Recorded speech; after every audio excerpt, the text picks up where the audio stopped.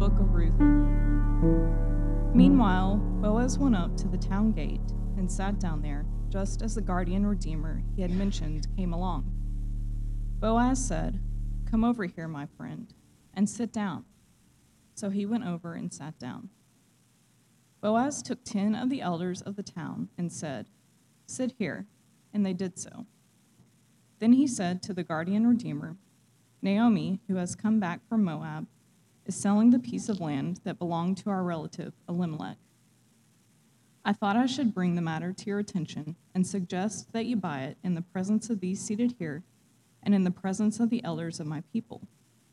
If you will redeem it, do so, but if you will not, tell me so I will know. For no one has the right to do it except you, and I am next in line." "I will redeem it," he said. Then Boaz said, "On the day you buy the land from Naomi, you also acquire Ruth the Moabite, the dead man's widow, in order to maintain the name of the dead with his property." At this, the guardian redeemer said, "Then I cannot redeem it, because I might endanger my own estate. You redeem it yourself. I cannot do it." Now, in earlier times in Israel, for the redemption and transfer of property to become final, one party took off his sandal and gave it to the other. This was the method of legalizing transactions in Israel. So the guardian redeemer said to Boaz, "Buy it yourself," and he removed his sandal. Then Boaz announced to the elders and all the people, "Today you are witnesses that I have bought from Naomi all the property of Elimelech, Chilion, and Mahlon. I have also acquired Ruth the Moabite, Mahlon's widow, as my wife, in order to maintain the name of the dead with his property, so that his name will not disappear from among his family or from his hometown. Today you are witnesses." Then the elders and all the people at the gate said, "We are witnesses. May the Lord make the woman who is coming into your home like Rachel and Leah, who together built up the family of Israel. May you have standing in Ephrathah and be famous in Bethlehem. Through the offspring the Lord gives you by this young woman, may your family be like that of Perez, whom Tamar bore to Judah." The word of the Lord.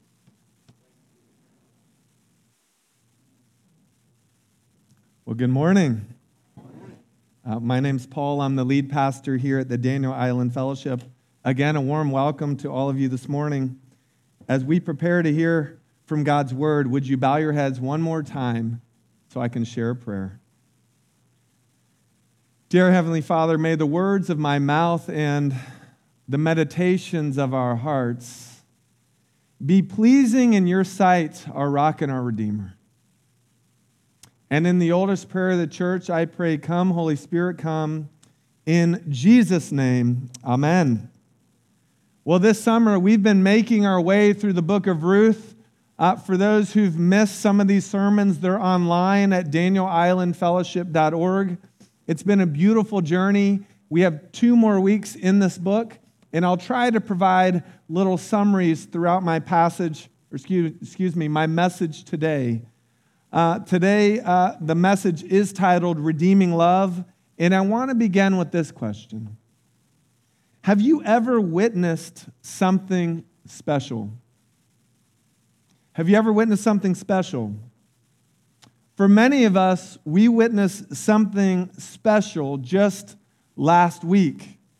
You see, just a week ago, many in our community of faith were baptized down at the Isle of Palms. And here's a picture of a lot of you celebrating those who were being baptized.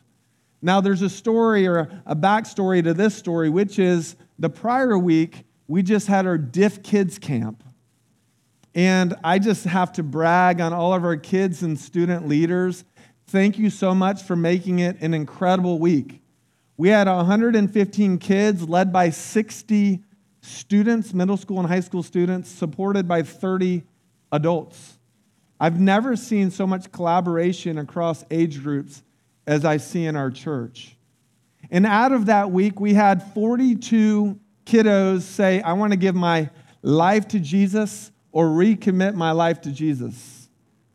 Out of that week, we had 28 kids sign up to be baptized. Out of that week, we had 34 kids saying, "I want to live my life on mission with Jesus. Isn't that incredible? Yeah, so let's give all of them a round of applause. So last week after our second service, we went to the Isle of Palms, and there was this little girl I'd like to highlight that said, "I'm ready to be baptized." And here's little Violet with her little scrunchie on top of her head, holding my hand as she makes her way out to the deep waters to be baptized. Her joy was contagious. And the only thing is, some of the people there, at least one witness, was a little fearful. Because if you look closely at this picture, her little brother Oliver is here, and he has a kind of scared look on his face. Why? Well, he was told by his sister, Violet, he was told, "Hey, I'm so excited to go and spend eternity with Jesus." And you see, he was confused on the way to the beach. He kept telling his parents that he's going to miss his sister as she goes up to be with Jesus. So I only imagine, even as he's walking, he's scared. He thought she was just going to go right up into the clouds, into the heavens, right? That did not happen. What did happen is this.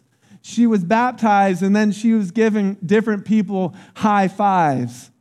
And it doesn't get much better than this, does it? And then beyond that, Oliver must have been so relieved because he gets to do more life, more years with his older sister, Violet. You see, we all are witnesses to what God is doing. And this story contains witnesses about what God had done. But beyond being a witness, we are called to be participants or recipients to God's work.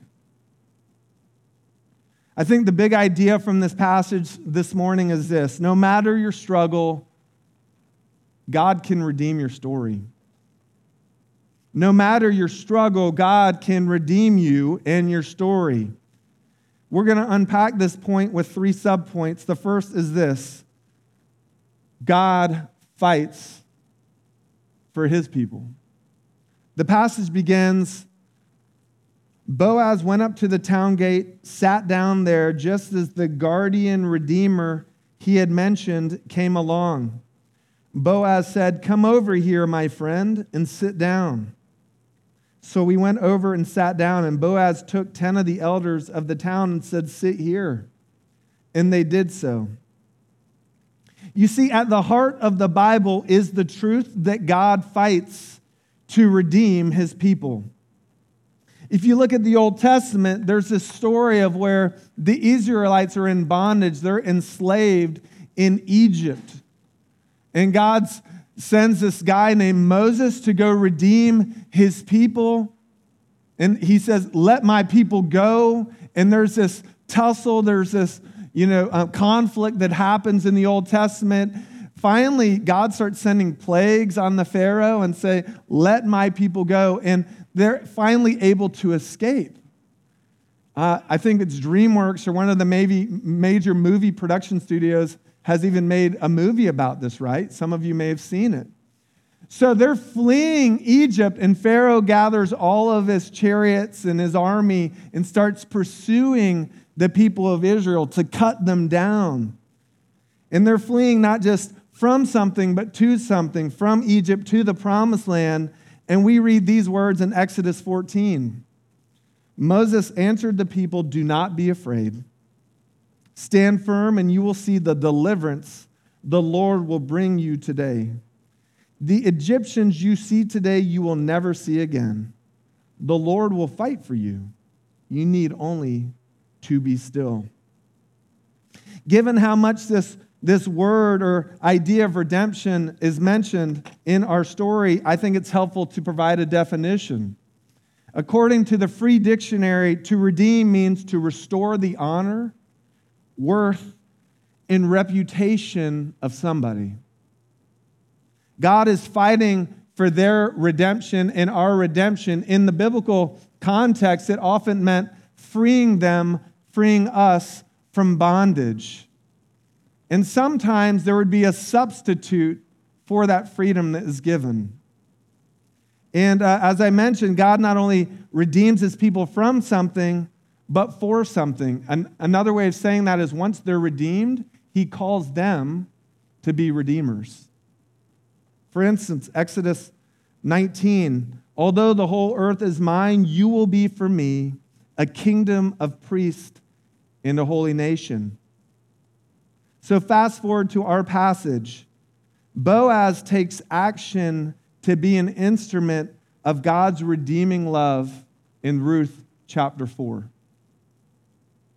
And I just want to pause for this reflection. Just because you don't see God working in your life doesn't mean he's not fighting on your behalf. You see, Boaz is fighting, we'll see, fighting for Ruth and Naomi's redemption, but they're not even present here in this chapter, at least the beginning part of the chapter.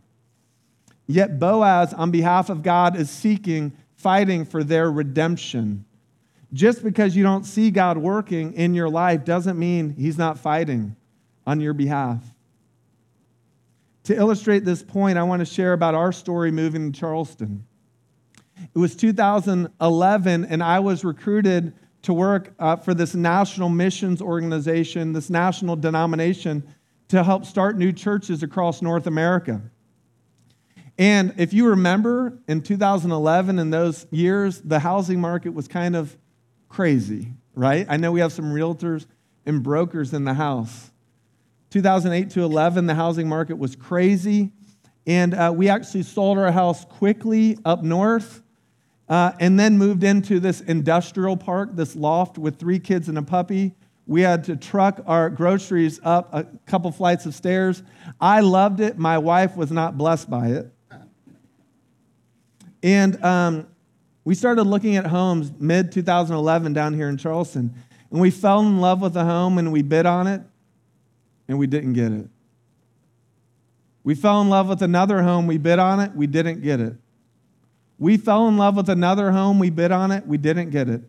And it happened again and again and again and again and again and again and again. Finally, by the 11th home, we came to an agreement with the seller that we would purchase his home.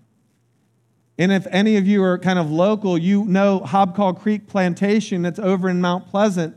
And the home was this gorgeous home that this gentleman had built himself. And he finally said, I'm ready to sell it. And so we were so excited until he backed out. The 11th house we had bid on. And we were just curious, God, where are you in this? What is going on? And before you know it, a house on Daniel Island, the place where my wife really wanted to live, it was a model for one of the builders. It had this huge price drop. And it was because it was late into the fall, and we saw the price drop, and we said, wow, let's go for it. And guess what? We got it. You see, God fights for us even when we can't understand his timing or the ways he's working. Had we not been able to secure that house, I seriously doubt we'd be planting this church. Because it was a tragedy in our neighborhood on Daniel Island that actually grabbed our hearts to launch the Daniel Island Fellowship. And I wonder, are you confused or disappointed in your life, curious if God's fighting for you right now? God fights for his people, even when we can't see it. Point 2, God provides for his people. The passage goes on, then he said to the guardian redeemer, Naomi, who's come back from Moab, is selling the piece of land that belonged to our relative Elimelech. I thought I should bring the matter to your attention and suggest that you buy it in the presence of these seated here, in the presence of the elders of my people. If you will redeem it, do so. But if you will not, tell me, so I will know. For no one has the right to do it except you, and I am next in line. I will redeem it, he said. And then Boaz said, on the day you buy the land from Naomi, you also acquire Ruth the Moabite, the dead man's widow, in order to maintain the name of the dead with his property. At this, the guardian redeemer said, then I cannot redeem it, because I might endanger my own estate. You redeem it yourself. I cannot do it. As a means of a quick review of what a guardian redeemer is, you see, God had given specific instructions in the law to his people to provide for the poor, the widows, and the orphans in their midst. God has a system in the scriptures of providing for his people. And what a little backdrop for those who have been out of town all summer, what this book of Ruth is all about. Let me try to do it in 30 seconds. There's this woman named Naomi. She's married to this man, Elimelech. There's a famine and violence in the land of Israel. They flee with their 2 sons to Moab, a foreign land. Before you know it, her husband dies. That's okay. Her sons get married, only to die as well. She's left with no male heirs to her family. And so you've got this daughter-in-law, Ruth, who says, Naomi, no matter what, I'm going to stick with you. Your people will be my people. Your God will be my God. And then we see Ruth in this chesed kind of love, this covenant faithfulness. She moves back to Israel with Naomi and serves her through thick and thin. Okay? And now in this passage, Boaz is a redeemer, a guardian redeemer, in which God has set up a system by which widows could be redeemed and their line, their lineage could be restored. Listen to these words from Leviticus 25 for the specifics. If one of your fellow Israelites becomes poor, sells some of their property, their nearest relative is to come and redeem what they have sold. Deuteronomy 25. If brothers are living together and one of them dies without a son, his widow must not marry outside the family.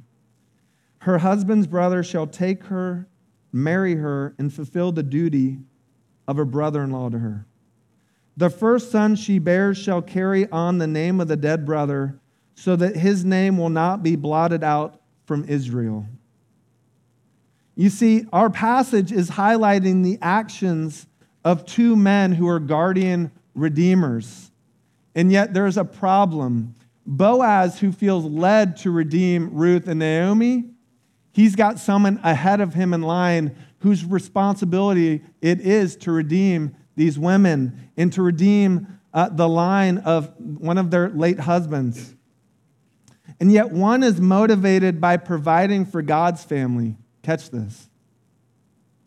One is motivated by providing for God's family. The other is motivated by simply providing for his own family. The irony is Boaz, not just Naomi and Ruth, is blessed beyond measure because of his faithful generosity. Let me paint the picture clear here. The husbands die. Naomi and Ruth, they're facing their worst nightmare. There's no child to inherit and carry on the name of Elimelech and Mahlon. Okay, God has it in his system in the Old Testament, a means of redeeming that family so that they could survive in the clan. And so Boaz goes to the first in line. He says, hey, are you good to restore this family? And at first he's like, yeah, I'm game. I'll take in Naomi. I'll redeem her property. And here's the thinking. He was simply looking at it from a financial decision. What it would look like is if it was just Naomi, he would redeem her, he'd buy her property, but when she died, that property would belong to who? Himself. And he'd have a net gain. But then when you throw Ruth into the equation, and oh, by the way, you need to try to have babies, heirs to this land, and carry on the name of Elimelech and Mahlon, the guy's like, I'm out. It's going to hurt my bottom line, because guess what? Even if Naomi or Ruth pass away, those heirs get the land, and he's like, you know what? I'm out. There's no gain for me. The one, Boaz, cared more about God's family. The other was just concerned about maintaining his own family. And it makes me wonder, do you know God's word and are you following it? Or is your life motivated or my life motivated by some other agenda? You see, if your goal is simply to provide for your own family, then you will miss the incredible ways God wants to provide for you. And the author, I know we've got a biblical nerd over here, and Kenneth Paget just finished his master's in Old Testament. There's something very interesting about the translation here in the NIV. It says at the beginning, it says, Boaz found the Redeemer, guardian Redeemer, and he said, hey, my friend, come sit down. That's not what the Hebrew says. The Hebrew says, hey, Mr. So-and-so, please sit down. Why? Because it's shameful that he's not redeeming Naomi and Ruth. And fast forward to Matthew chapter 1, all the way to the New Testament. Who is in the lineage of Jesus? Boaz and Ruth. You see, God wants to use us not just to help provide for his family, God's family, but to have him provide for us. God provides for his people and through his people. That's point 2. And then point 3 is this: God delights in his people. Then Boaz announced to the elders and all the people, today you are witnesses that I have bought from Naomi all the property of Elimelech, Kilion, and Mahlon. I have also acquired Ruth, the Moabite, Mahlon's widow, as my wife, in order to maintain the name of the dead with his property, so that his name will not disappear from among his family or from his hometown. Today, you are my witnesses. So here, Boaz frankly hits the lotto. The dream is coming true because he's longing for a family of his own beyond just redeeming Ruth and Naomi in that lineage. And so he says today, twice, you are my witnesses. I take it upon myself to further their line, to redeem their family. It's a powerful declaration and celebration over Naomi and Ruth. And you can almost imagine that the word gets back to them quickly and how their hearts become full because they're being redeemed. But the passage doesn't stop there. A powerful chorus of praise is then shared by all the people. At this point, the whole town is coming and declaring praise over Boaz and Ruth through these words. Then the elders and all the people at the gate said, we are witnesses. May the Lord make the woman who's coming into your home like Rachel and Leah, who together built up the family of Israel. May you have standing, catch this, in Ephrathah and be famous in Bethlehem. Through the offspring the Lord gives you by this young woman, may your family be like that of Perez, whom Tamar bore to Judah. You see, through her redemption, Ruth moves from being a foreigner, an immigrant, an outsider to an insider, and her life is changed forever.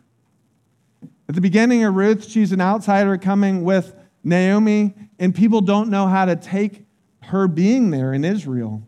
By the end, the actual Israelites themselves, this clan here in Bethlehem, they're declaring praises over her, and her very identity is changed. She's no longer referred to as the Moabite.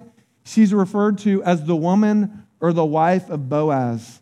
She's been accepted wholly into the clan, into the tribe. But there's something more. There's something even better.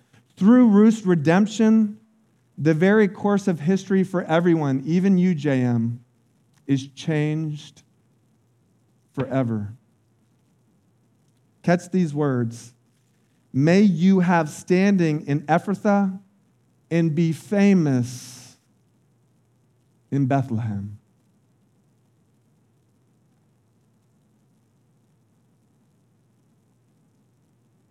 It's a mic drop moment in the cosmos. And let me ask it this way. Might it be that God wants to redeem you, to delight in you, and use your life to shape the world in which we live? If God can do this for Ruth, he can do this for any person sitting here today. He can redeem your story, your struggles, and he wants to delight in you and use you to change the course of history. Who do we know through the Gospels becomes famous coming out of Bethlehem? Jesus Christ.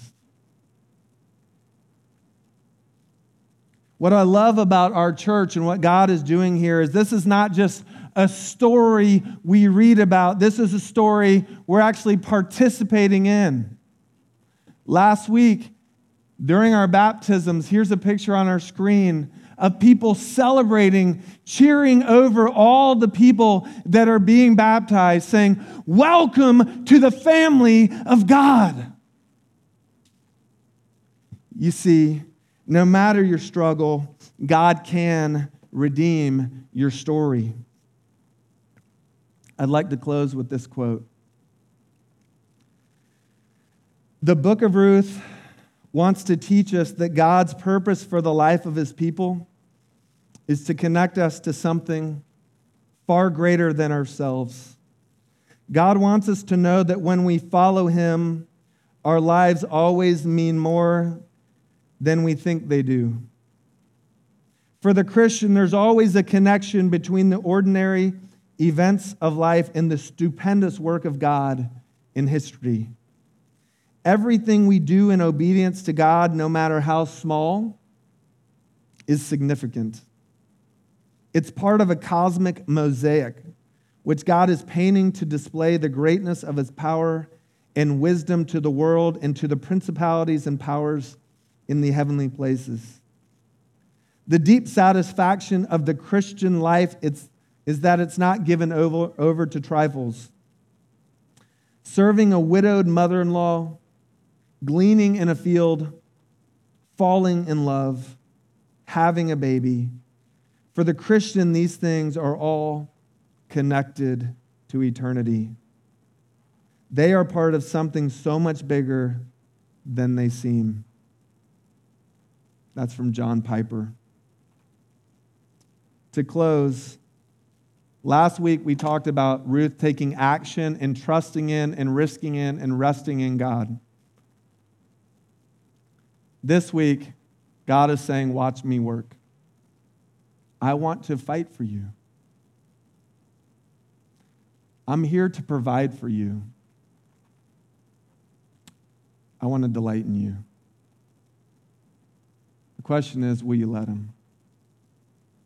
Let's pray. Dear Heavenly Father, many of us here need to know that you fight for us even when we can't see you at work.